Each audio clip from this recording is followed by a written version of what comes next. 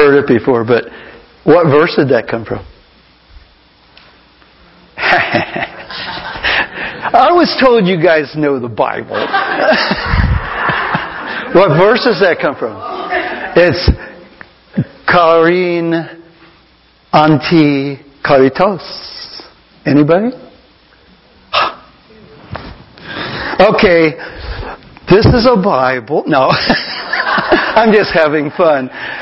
Michael, what verse does that come from?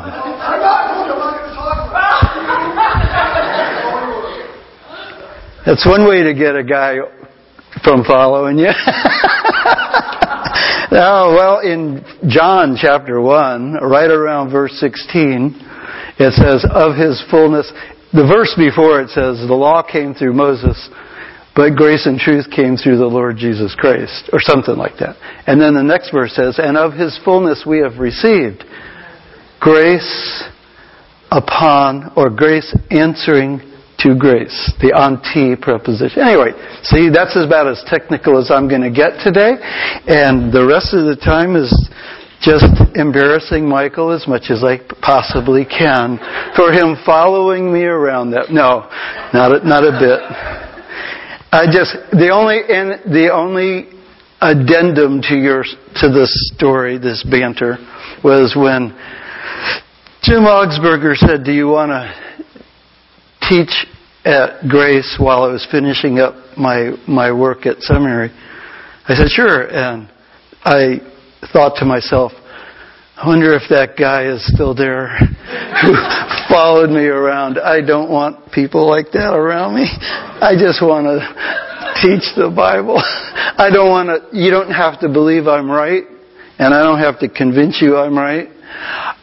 We all read the same book. What God wants us to do with our knowledge. Because remember, knowledge makes us arrogant, but love builds us up.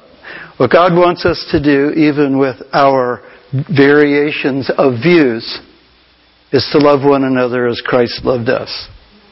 Is that correct?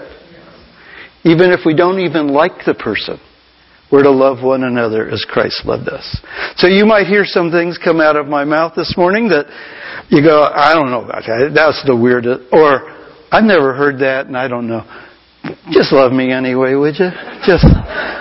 And when you come up to, or during this time, if you say, hey, wait, because right now I'm a seminary professor and I don't preach sermons anymore. I gave that up. It's for the kids. It's for young people like Michael and Dustin. It's for you. But I teach still for Grace School of Theology. It's an online international school. So my students are from the Philippines and from Kenya and from Romania. And it's like being on the mission field, except not, because it's all, like a Zoom kind of thing. So there's all my students, and some are even from the United States. And it's a great privilege to be able to teach the Word around the world every Monday night and every Wednesday night. This coming winter session, I'll be teaching Christian spirituality and the book of Romans again. And for the 400th... But it's nice to do a class over again, because you finally start to learn it yourself. It's like, whoa, now I know what this is all about. I wish I could take all those other classes I did back and retell those people what it probably really means. But you know how that is if you've ever taught Sunday school or anything, and then a year later you go, ha, boom, click, bang, what a hang. That was a line from Jimi Hendrix' song, by the way. But those of you who are former hippies would know that. I had the job of I've got one sermon, and he told me I had at least 15 minutes. So I thought, okay, what can I teach in 50 minutes? And I go, the whole Bible. I want to teach everything. What's the most important thing I could tell a group of people who I'll probably never see you until we all are standing before the Lord? And what one thing would I want to leave with you? Certainly no hidden gem like Karin Anti Caritos. I mean, who cares? You just sang it, and that's what makes sense. But what one thing could I do? And I thought, well, I remember when a professor asked me way back in the 1971, he said, if you were stranded on a desert island and you only had one book of the Bible to have with you for the rest of your life, what book would it be? And I began to think, well, I love most of the books. There's some books, I don't necessarily sit there and read Song of Solomon every day, but they're all inspired. They're all important in their canonical context. But what one book? And I thought, well, I love teaching Galatians, because in Galatians you've got the testimony of the gospel, which is chapters 1 and 2, where Paul reviews how it came to him by revelation of Christ, and how it transformed his life, and how the church embraced both his message and Peter's message as they went out, and then our position in Christ, and the testimony of the gospel and the promise behind the gospel, which is the Abrahamic covenant. And then Galatians has the practice of the gospel, which is walk by the Spirit, and you'll not fulfill the desires of the flesh. And I go, boy, we could study Galatians. You just did. And I said, and another key book for all Christians to know is the book of Ephesians. By the way, Colossians is the younger brother of Ephesians, or sister, if you're into things like that. And there are a lot of parallel passages, but the book of Ephesians is all about God's great work toward us so that we might live in them. Ephesians 2:10 says that we're His workmanship. Well, that's chapters 1 and 2. He elected us, He redeemed us, He adopted us, He indwells us, He regenerated us, He exalted us to the heavenly places. We're His workmanship, created in Christ Jesus on the basis of good works which God did so that we might live in them, and that's chapters 4, 5, and 6. Well, here's how you live because of what God has done for you, right? We could do Ephesians. You just did. And I said another essential book for the Christian life is the book of Hebrews. Because it's the book of Hebrews where whoever wrote it, and we're not going there this morning because there's no answer to that, but whoever wrote it understood a lot about the Old Testament and what God was doing there.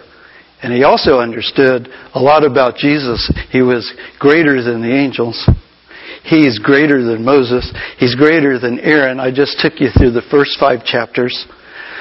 He's our high priest over a new covenant with an indestructible life, exercising his priesthood in the heavenlies because he couldn't be a priest on earth because that belongs to the tribe of Levi. He's the one who enacted the Day of Atonement by taking His sacrifice, Himself, through the veil in the heavenly tabernacle and presenting Himself as the finished sacrifice so that the Father could accept it on behalf of the people. And as He came the first time with reference to sin, He's coming back out of the veil the second time bringing salvation. And those of us who wait for that go, yes! Right? We could study Hebrews. You just did.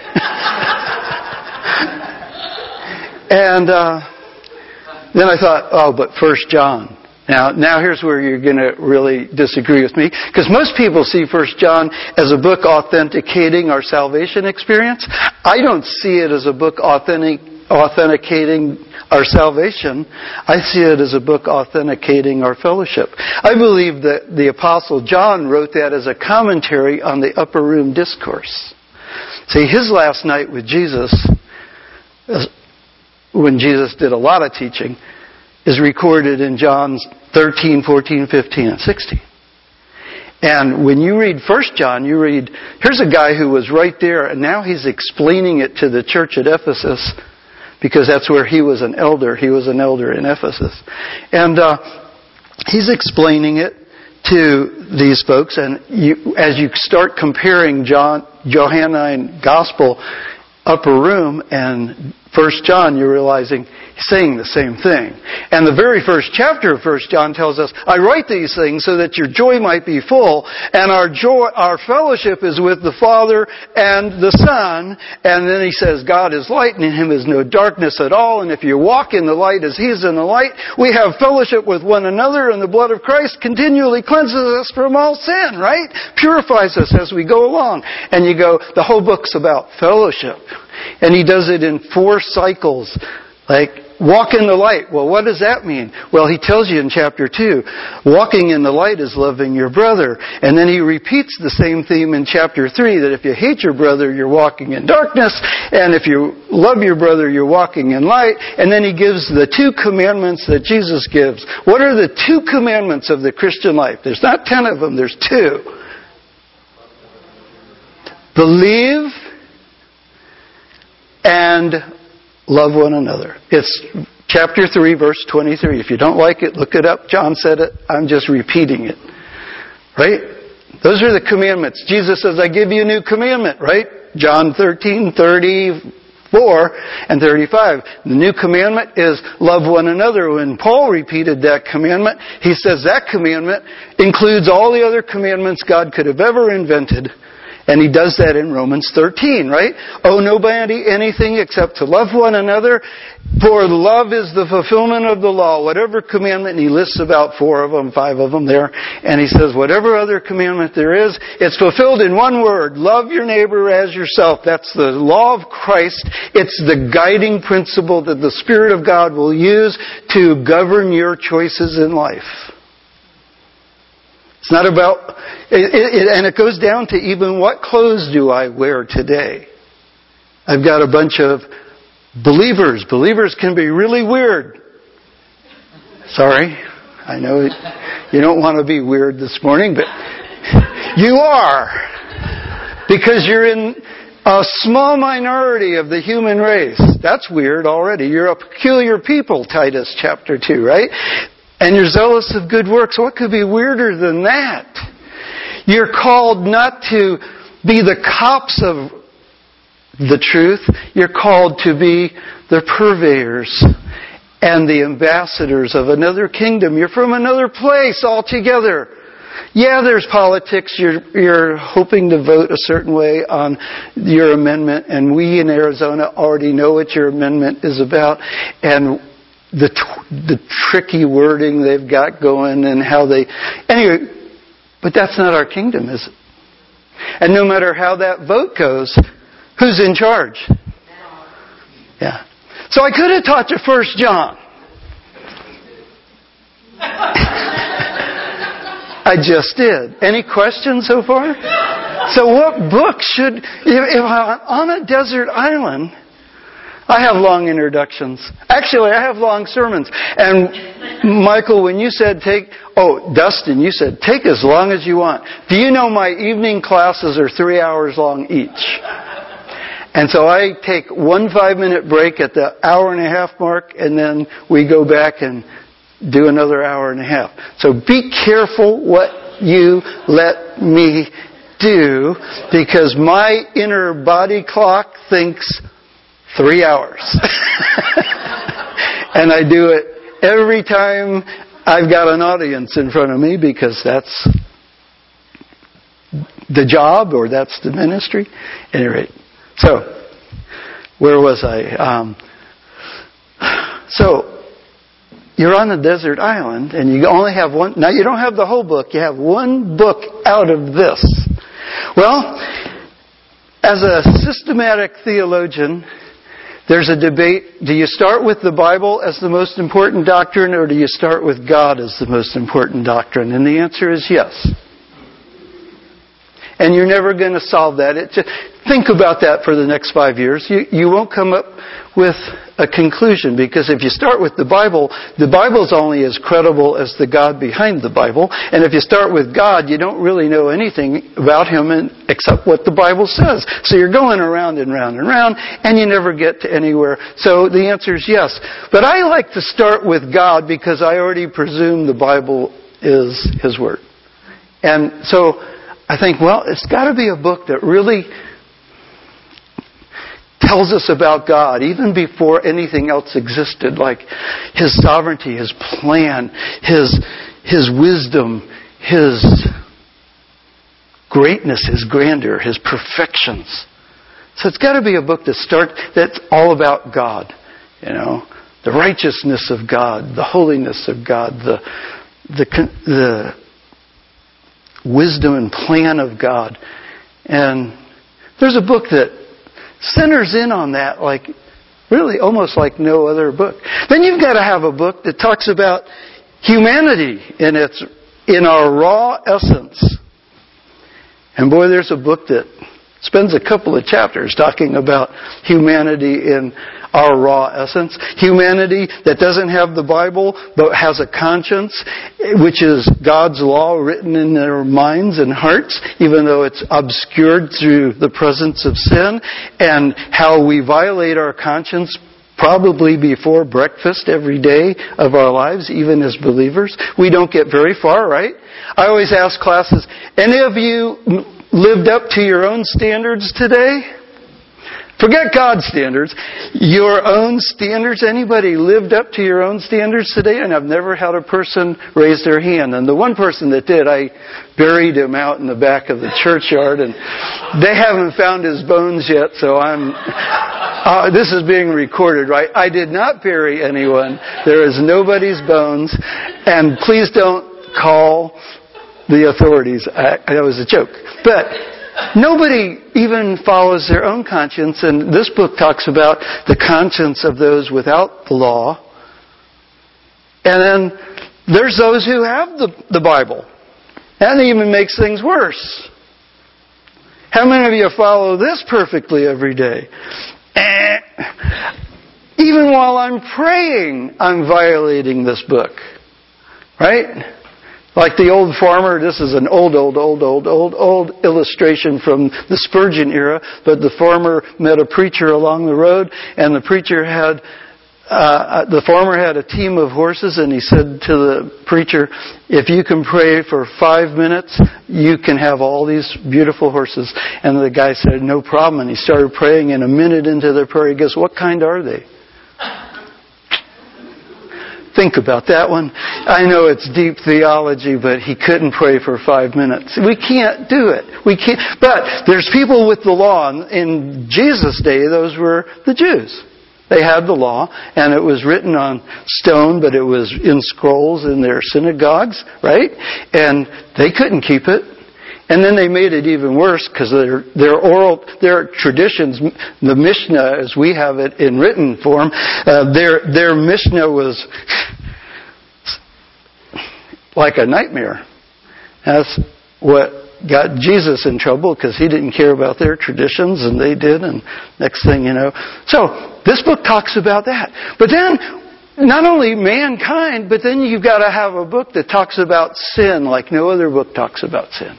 Not sin like don't do this and do this, but sin as a systemic entity. I'm always amazed at how Christians qualify sin as things we do or don't do.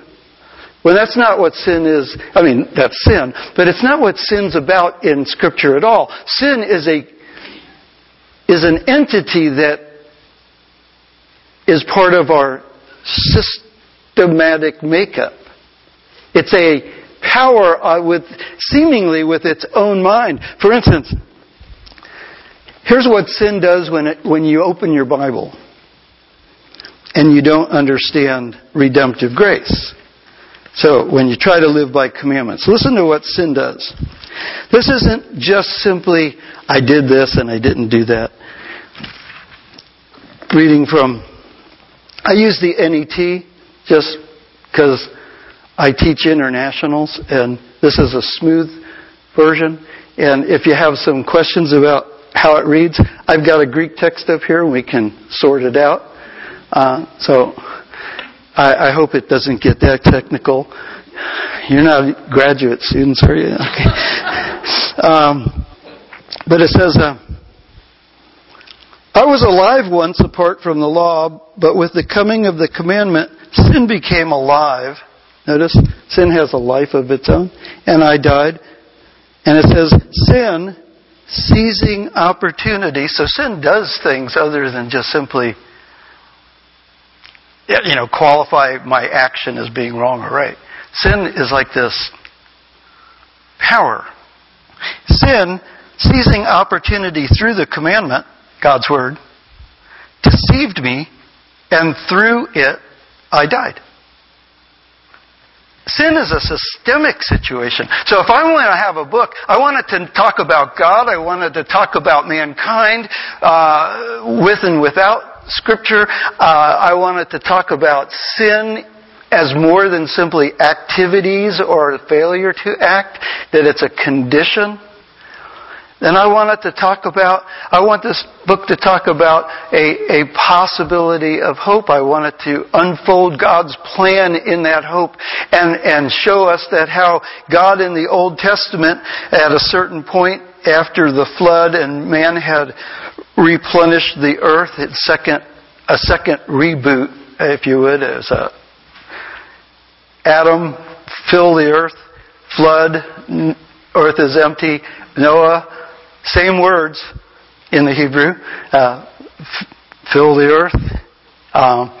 And so second reboot, and then by the time the earth got a little full, they started creating a tower called Babel, right?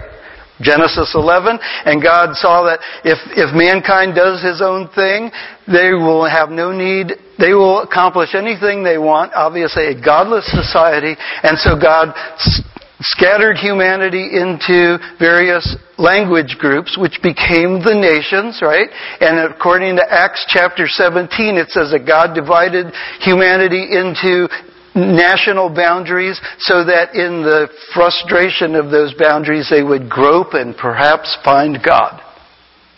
That was Paul's message in Athens. And so we're in language and ethnic groups, right? And what do we do in those groups? We fight, we have wars, and we destroy. And what do the people in the trenches do? Some of them cry out to God, just like God planned. And so in Genesis 11, God scatters the nations. And God, in chapter 12, guess what He says to an old man and an old woman? He says, I'm going to create a nation for me. The other nations, they're out there. And by the way, Deuteronomy chapter 32 verse 8, in a preferred reading, says that when God divided the peoples into nations, He then assigned the sons of God over those nations. So each nation had an angelic being, a son of God, to have jurisdiction over them. But according to Psalm 82, those sons of God violated God's plan for them, and they became their own gods over those people, oppressing them and destroying humanity with the oppression of, we'd say, Satan and his minions. And God says, you should have had justice and fairness and mercy. Instead, you oppressed. You're going to die like men. He said, Psalm 82, a tiny little one. You can read it before I even get to my next thought and see that God scatters humanity. He then starts with an impossibility. An old couple who cannot conceive a child. And so He brings out an entire nation from nothing. Romans chapter 4 says, God who can bring something out of nothing.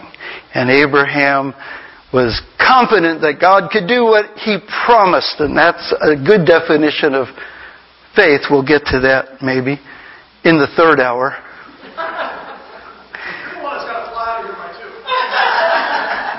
I don't have to do anything. Now my wife might say otherwise.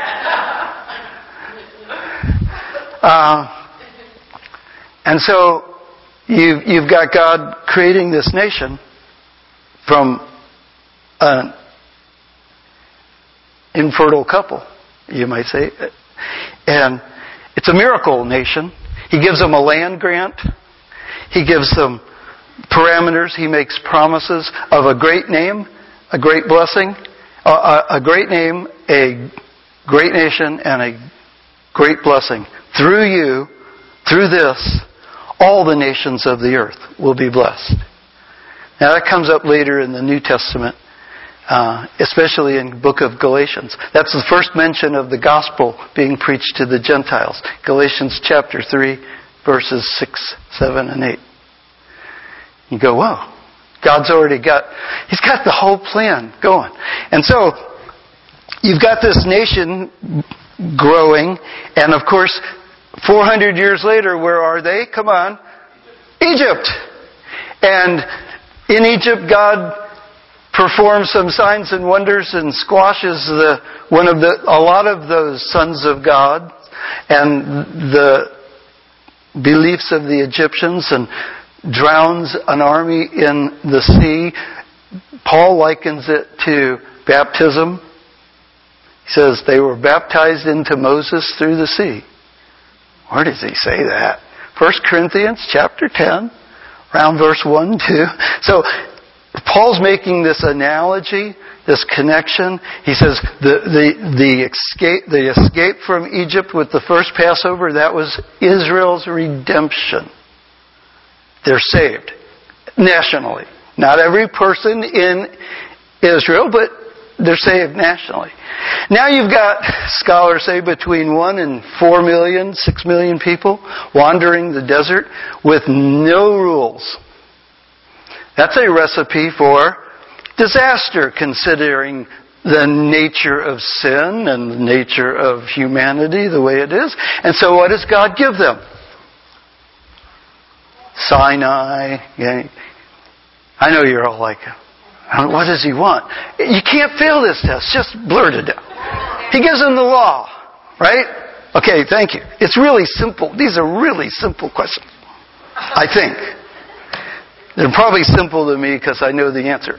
But so he gives them the law, and now they have a constitution, right? It's first and foremost. Everybody, the law this, the law that, but it's a constitution. They now have a government. And the law includes a court, the priesthood. And there's no king except God. It's a theocracy. He's king. And the priests who mediate the king to the people. And there's a tabernacle based on the pattern found in the heavens, according to the book of Exodus. And you've got these people with a constitution. It's a means of fellowship with one another and with God, right? It's a means of prosperity or jurisprudence. It's a means of protection.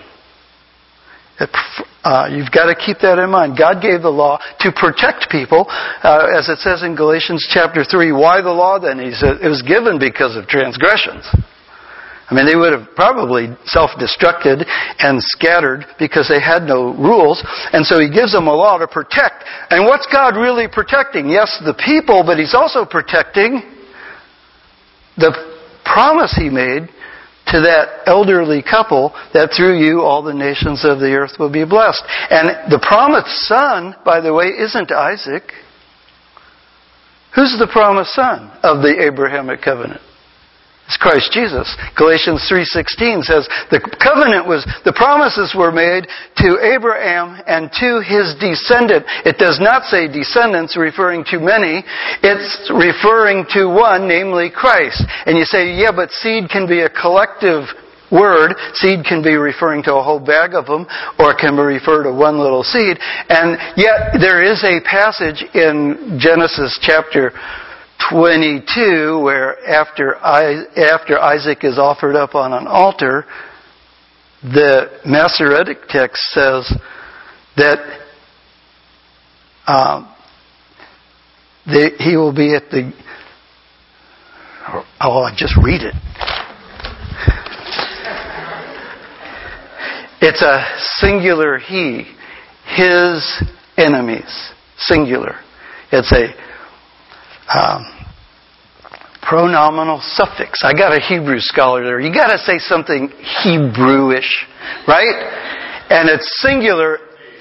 Yeah, okay, look it up. Around verse 18. All your versions say their enemies. It's a singular pronoun, his enemies. It's referring to one person. I think Paul was playing off of that and saying it's referring to one, namely Jesus. So the promises God made through Abraham and preserved in the law, protection, is now pointing towards the person of Jesus Christ. The law was never given to save. When did Israel get saved as a nation? Yeah, when they got released from Egypt. That was their release. What's the model so far in Old Testament? What's the model from Torah? What's the model for justification? Works or faith? Faith. Because how many hundreds of years before the law did Abraham believe God? For about 400 years. Had nothing to do with keeping the Ten Commandments. Had nothing to do with keeping the law. It had nothing to do with good works. It's just Abraham believed God. Not believed in God. There's a world of difference. A lot of people believe in God. The question is, do you believe God? Abraham believed God, and it was counted to him, his faith was counted to him, reckoned to him as righteousness.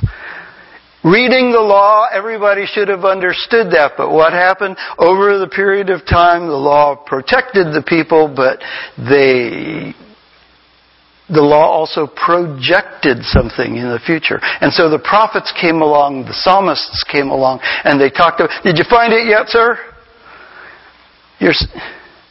Around verse 18, it's a singular pronominal suffix. But it's your enemies. Look at the pronominal suffix, his enemies. It says his enemies. Thank you. Learned that in school. I did. Dear. And verse 17 should say his enemies instead of their enemies. Yeah, is it verse 17? Okay. Yes, that's right. Your English version will say their enemies. Except for maybe the ESV. Check me on that. I think the ESV might say his enemies. But the Masoretic text says his enemies. I don't know why they change it. I talked to Alan Ross about that, and he goes, but you know. At any rate. So now we've got the prophets talking about something that's yet future. You got them living under the law, but they're talking about something that's going to happen in the future. Something radical like God's going to give His people a new heart. God's going to give His people His Spirit. God's going to give His people a servant that dies for their sins. God's going to give His people this, right? We know that. Isaiah 53, a lot of passages in Isaiah, too many.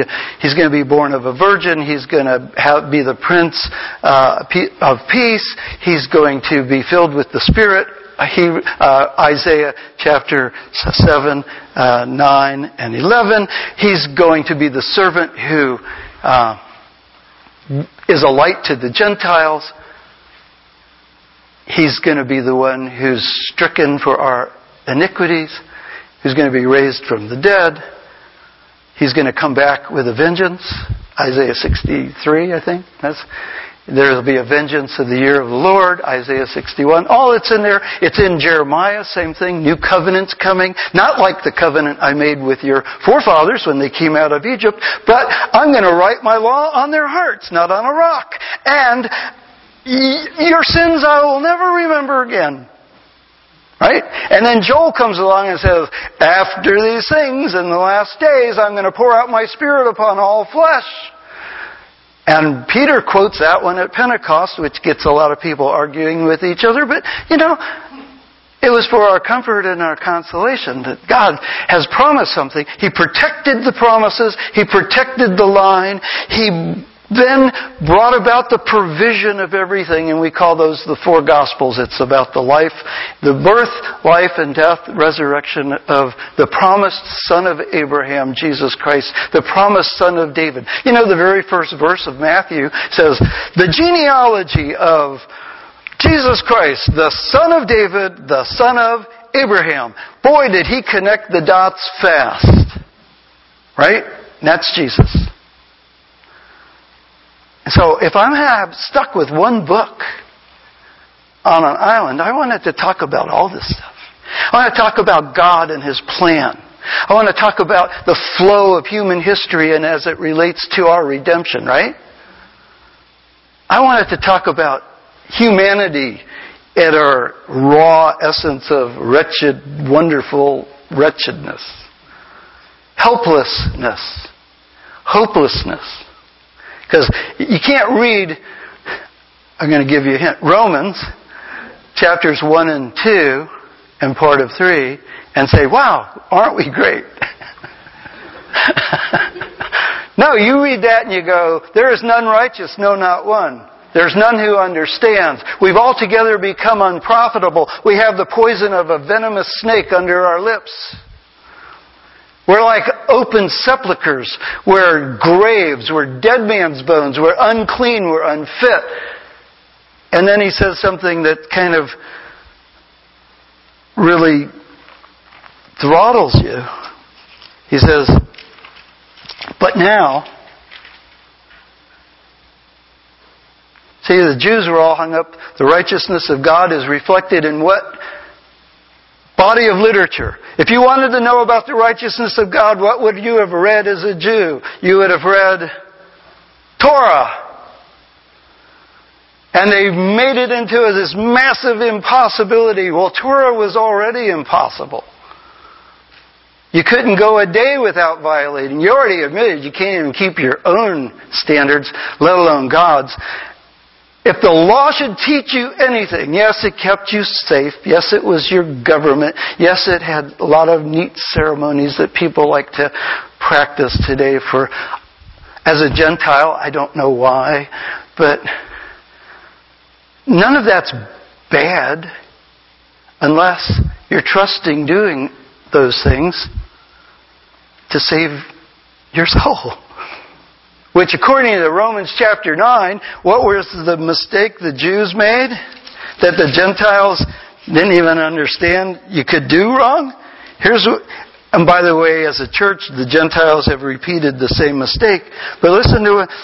What shall we say then? That the Gentiles who did not pursue the righteousness of God obtained it. That is a righteousness that is by faith. But Israel, even though they pursued the law of righteousness, it's a righteous law. It's holy, righteous, and good, chapter 7. Even though they pursued the law of righteousness, did not attain it. Why not? Because they pursued it not by faith as if it were possible, but they pursued it by works. They stumbled over the stumbling stone. What was the stumbling stone? Abraham believed God, and it was counted to him as righteousness. Share that with somebody today, they go, it can't be that simple. They still stumble over that. What must I do to be saved? You ever look at the bylaws of some churches? I can't even do one of those things. I can't even show up to a meeting on time, let alone keep the law. And then you've made the law a law of laws. And then we read the epistles. How do we read the epistles? As though every one of those reflections of the law of Christ, let no bitterness and we make those into lists. You know what I did as a young believer? I had a notebook, my prayer notebook, and I listed every sin that I could find in the Bible. It was 6 pages long. And I prayed over every one of those items on a weekly basis to make sure I wasn't guilty of any of them. I think doing that made me guilty.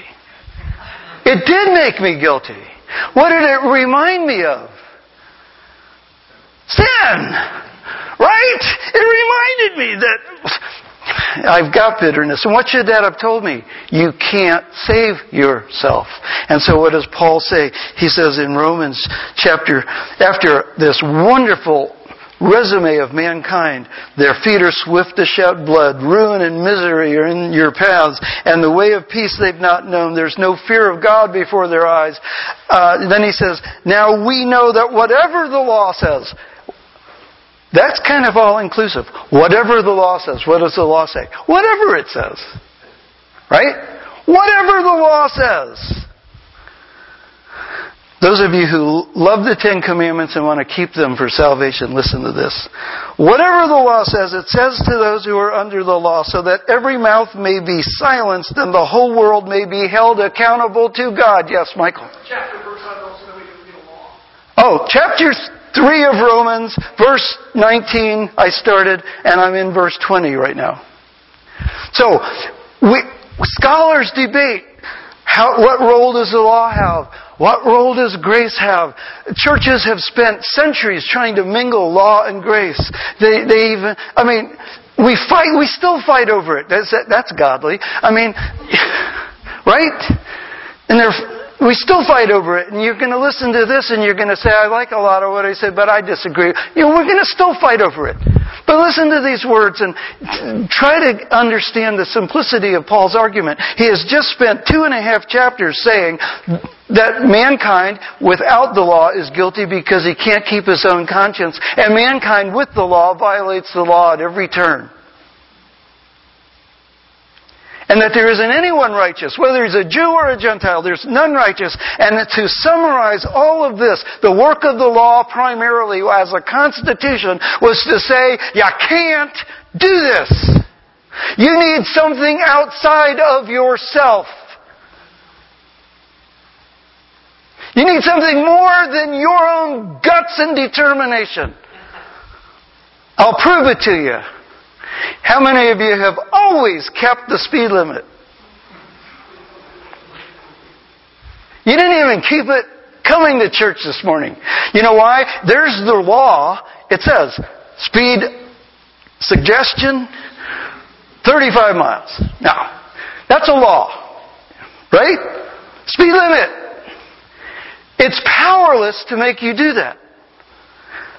The determination to keep the speed limit comes from where? You. And, you look around and you go, 40's fine, everybody's doing 40. On the interstate, driving here from Phoenix, everybody's doing 85. So you put your speed, your cruise control at 85 and let the radar adjust your speed based on how close you get to the one in front of you. I got it's a rental car. I got one of those radar deals where it slows you down and speeds you up. It's pretty cool. I thought the car was braking every time. I had to get used to it. It took me at least 5 seconds. But look what it says. It says, but now, we know that now, verse 19, we know that whatever the law says, it says to those who are under the law, so that every mouth may be silenced and the whole world may be held accountable to God. Verse 20, for no one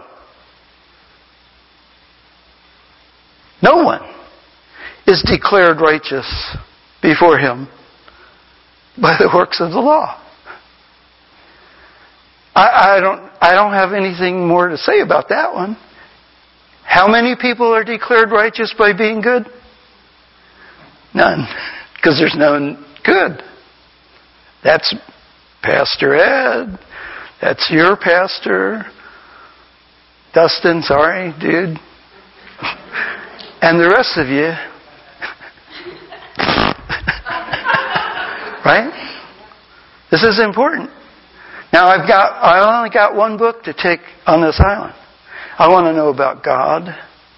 I want to know about me. I want to know about sin and why I keep wanting to do the very things I don't want to do. I want to know about God's law and what role it really has.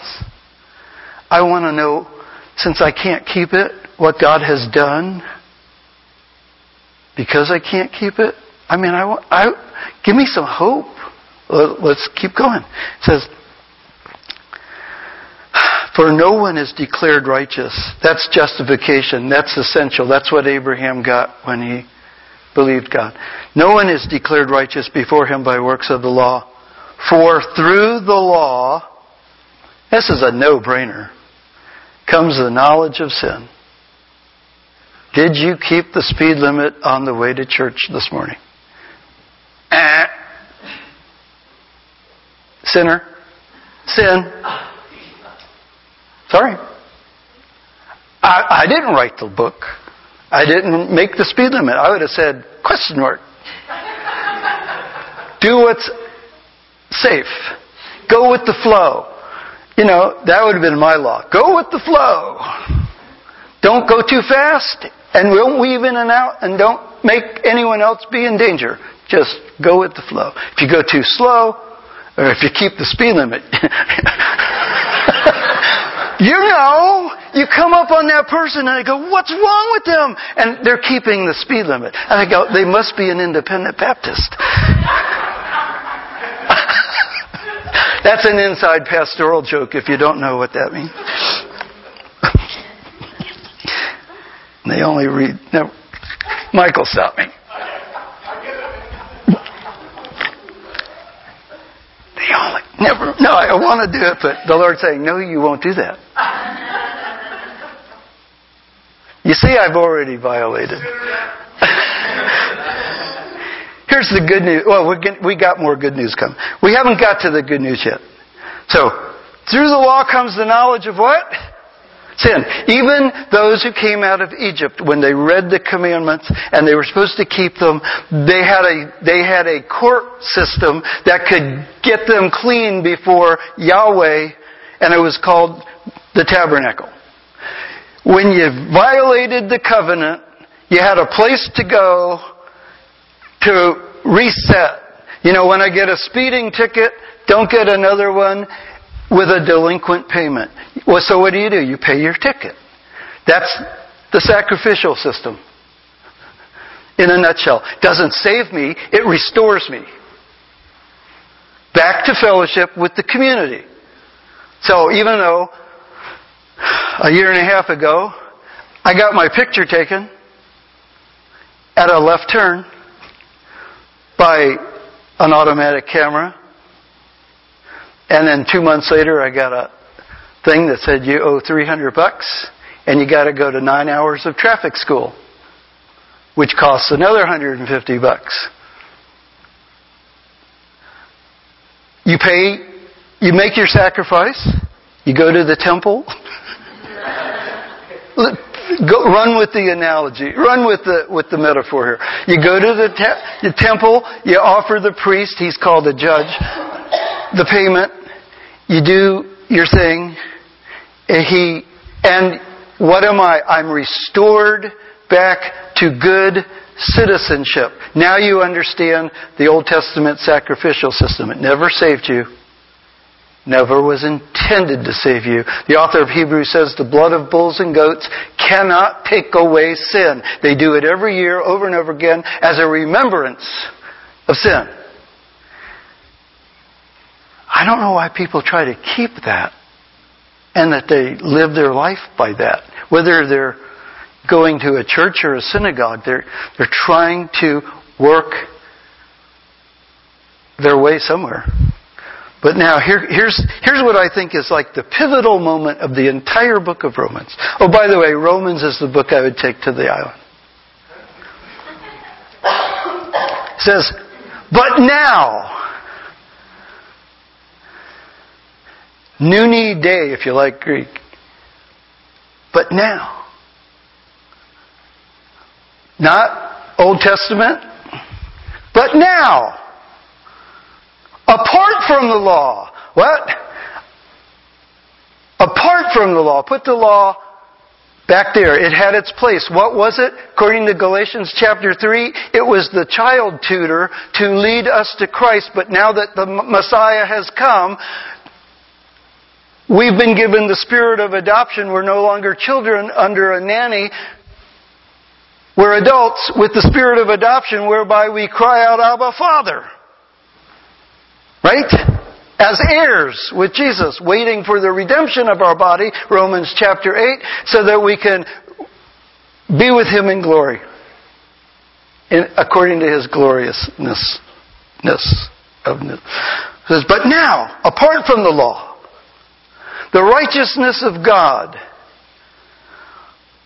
although attested by the law and the prophets, in other words, the law talked about this, and the prophets talked about this. They didn't offer it, they talked about it. The righteousness of God, which is really what the gospel is all about. You're unrighteous. God gives you righteousness by faith as a free gift. The righteousness of God, apart from the law, although attested by the law and the prophets, has been revealed or disclosed. Namely, verse 22, the righteousness of God through the faithfulness of Jesus Christ. I've got a little gadget here. Since you guys are biblically literate, there's a Greek construction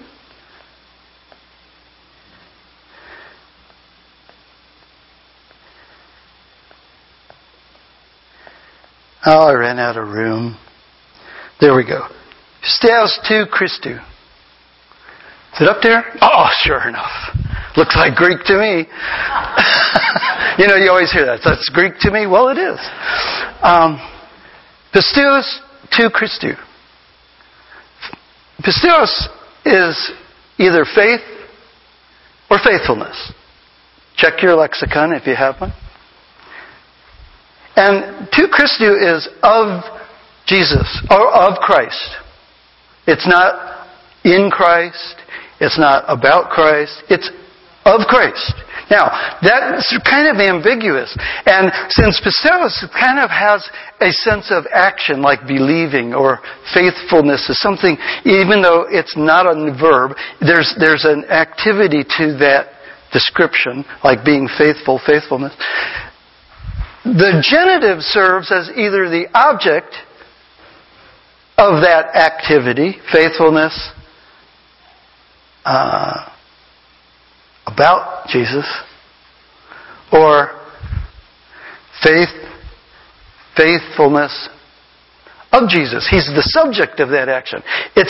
And the NET rightfully, and this construction appears about 6 times in Paul's letters. It appears also in Galatians chapter 2, verse 16, where he talks about the faithfulness of Christ. Here, rightfully, they say, the righteousness of God has been disclosed through the faithfulness of Jesus Christ. There's a new law, and it's a person, not a code. There's a new law. It's a person. And according to the book of Romans, you could say his whole life was that faithfulness, but according to Romans chapter 5, it's by his act of obedience. And what was it in Romans 5? It was his obedience to death. By his faithfulness to the Father's will, God's righteousness was disclosed to humanity, apart from commandments. Apart from the law. Please let that sink in. Jesus Christ is my righteousness. Not my behavior. Jesus Christ is my acceptance in the morning when I get up before God, and He's the same acceptance when I go to bed at night, no matter what kind of a day I've had. Now, am I excusing sin? Well, Romans 6, 7, and 8 deal with that. But as a foundation to my life, I have already learned I can't keep my own conscience, let alone God's conscience. God had to do something outside of me. Somebody, according to the Gospel of John, who always did the will of the Father. He says, I always do those things which are pleasing to Him. John chapter 8, around verse 28, I think. He also said several times in the Gospel of John, I don't do anything on my own initiative. I only do the things which the Father directs me to do. He then said in chapter 12, I don't speak anything on my own initiative. I only speak the words that my Father gives me to speak. Now, does that mean he didn't have sidebar talks with his disciples as they walked 100 miles? He probably did. But when he spoke, whether privately or to the masses, he only spoke in a way that reflected what the Father taught him to say. Even if he was talking about sports scores, which I don't think he did, but he was human. He got exhausted. He said, he probably would have said, I'm really tired. I'm going to bed. Right? I mean, if I had to heal people all day long, I'd probably say that. He was human. He got hungry. I'm hungry. Go get me something to eat, please. Said that to his disciples. Where? John chapter 4. So he went through everything we did, but he was always doing it in an attitude and with the intention that the Heavenly Father would have said, what a faithful, righteous man. And he was born without sin, so he didn't have that systemic kind of, that's another thing Christians argue about, non posse pecara, posse non pecara. Let's leave that for the next time I come back in about 10 years. But you get it. You get the idea that it's Christ's faithfulness. But now, apart from the law, the righteousness of God has been disclosed. Even the faithfulness of Jesus Christ. He's the righteousness of God. And then what does it say? It says something that sets me free. It says, for all who believe. And because he's been talking about Gentiles, chapter 2, and Jews, chapter 2 and 3, he says, and there's no distinction. Because all have sinned. Next verse. I'm reading ahead. All have sinned and what? Fall short of... We all know that verse, but did you see the two verses that preceded it? That changes every dispensation. That changes every attitude about my own self-righteous ability to do God's will. That changes everything. I stand before my Heavenly Father because somebody else outside of me was faithful. And I believed. And the Father said, as He said to Abraham, chapter 4 of Romans, notice what it says. But what does the Scripture say? Verse 3. Abraham believed God and it was credited to him as righteousness. Now to the one who works, his pay is credited due to grace. Not due to grace, which you sang about, but it's due to obligation. You worked for it, here's what you get. But to the one who does not work, that makes every lazy bone in my body rejoice. But it also sets me free from the burden of having to keep all the chaos that I've heard every preacher, every verse, everything pour into my head that I'm obligated to do for God to like me. I grew up in a family of law. And my dad's voice tries to trump the Word of God many times, even at 72 years old. Dad, you're in heaven now. You know better. But would you just dial it down a little bit? But he says, to the one who works not, but believes in the one who declares the ungodly righteous, his faith is credited as righteousness. And so Paul says earlier, there's no distinction, for all have sinned and fall short of the glory of God, but they are justified as a gift freely by His grace through the redemption that's in Christ Jesus. God publicly displayed Him at His death as the mercy seat, accessible through faith. This was to demonstrate His righteousness, because God, in His forbearance, had passed over sins previously committed. This was also to demonstrate His righteousness in the present time, so that He would be just and the justifier of the one who lives because of Jesus' faithfulness. There's that phrase again, faithfulness of Christ. I live because of Jesus' faithfulness. Brother and sister, if you don't have that as the cornerstone of your life, you're struggling as a Christian. If I had one book on a desert island, I want a book that deals with my conscience. I want a book that has a word from God that says, I know you, and I know it's impossible for you, and I've dealt with it. And His name is Jesus. Right? Any questions so far? How much time do I have left? Lots? It's not even an hour and a half yet. What? It's not an hour and a half yet. It's probably an hour. Have I been going an hour? Okay. I think we've probably had enough. But questions? It never feels like it. Questions. I covered the whole Bible, right up to Jesus, and I stuck us right at the end of that story. There isn't anything you haven't heard before. But maybe you've wrestled with law. Your own guilt of not keeping God's speed limit.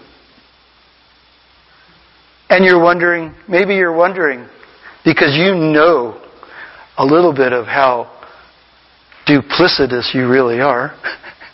We all are. You know, and you think, how can God still take me in? You just read how He can do that. It isn't your faithfulness at all. It never was your faithfulness at all. In fact, your faithfulness is the reason why, way before the foundation of the world, Christ Jesus was the Lamb slain. It was always God's plan that you would be helpless and hopeless apart from Jesus. Always God's plan. He's not in plan B. You know, I often say to my students, I've probably said it to you, one thing you can't say to God is surprise. Nothing you ever did surprised God. Like, I would have never picked that guy if I knew he would have preached that kind of a sermon. No. Jesus is my righteousness. The faithfulness of Christ is my salvation. It's the righteousness of God. It has nothing to do with me. I accept it as a gift. It changed everything. The law was finished. It did its job. What was its job? To get us to the Savior. If you want to live under the law, read Romans 7. Romans 7 is about anyone, saved or unsaved, who's trying to keep the law. You'll want to do things you can't do. You'll want to not do things that you do.